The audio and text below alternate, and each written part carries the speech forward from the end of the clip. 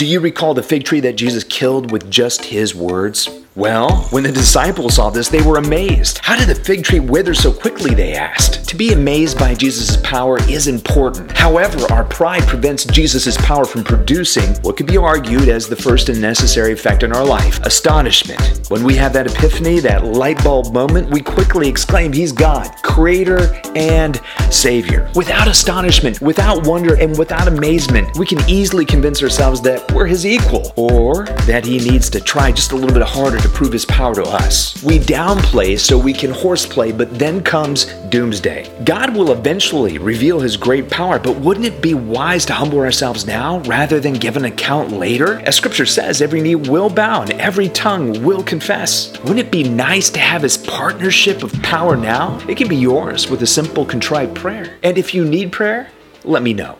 I'll pray with you.